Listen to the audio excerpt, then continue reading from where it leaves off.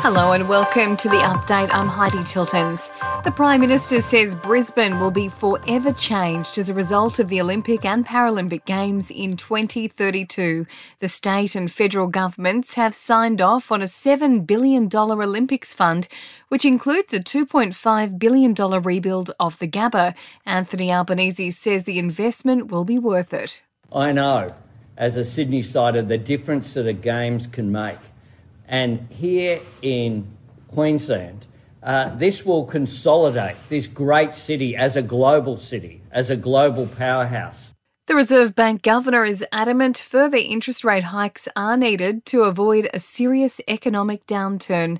Testifying before an economics committee for the second time this week, Philip Lowe admits some households are doing it tough, but higher rates are needed to bring inflation down and minimise the risk of recession. It's true, if you've got lower income and a smaller buffer and a mortgage, the tighter interest rates are affecting you more than someone who's in a completely different position. The bodies of two miners have now been removed from a site in northwest Queensland as a number of separate investigations into their deaths are launched. Dylan Langridge and Trevor Davis were in a ute which fell into a void after a ground collapsed at the Dougal River underground zinc mine near Cloncurry. At least 9 people are now believed to have been killed in New Zealand after Cyclone Gabrielle. George Luke, the father of former NRL star Isaac Luke, is among those confirmed dead in the storm. There are still thousands of people who can't be contacted as the desperate cleanup continues. Australians considering becoming foster carers are being encouraged to take the next step. There are currently 45,000 children in out-of-home care, yet only 26,500 registered foster households. Briefly, the US president says there's nothing to suggest 3 flying objects shot down over the country were linked to China's spy balloon program. And a sea of rainbow will grow over the next 2.5 weeks as Sydney World Pride officially kicks off. It's the first time the event has been held in the Southern Hemisphere and 78,000 visitors are expected to attend.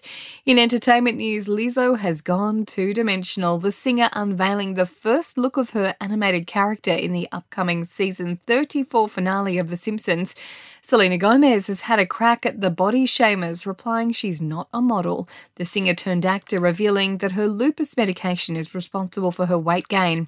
And Kim Kardashian has thrown her support behind a US politician who's called for capital punishment to be abolished.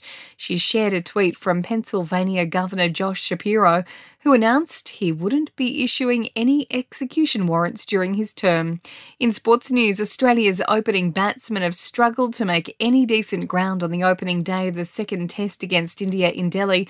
David Warner was out for 15, Steve Smith a second ball duck, and Marnus Labuschagne dismissed for 18. In AFL, Dyson Heppel is stepping down as Essendon captain with a replacement to be named over the next week. And an all-Aussie team called Ripper GC has been announced for the upcoming Live Golf season, featuring Cameron Smith, Mark Leishman, Matt Jones and Jed Morgan. And that's the latest from the Nova Podcast News team, but we'll see you tomorrow morning for another episode of The Update.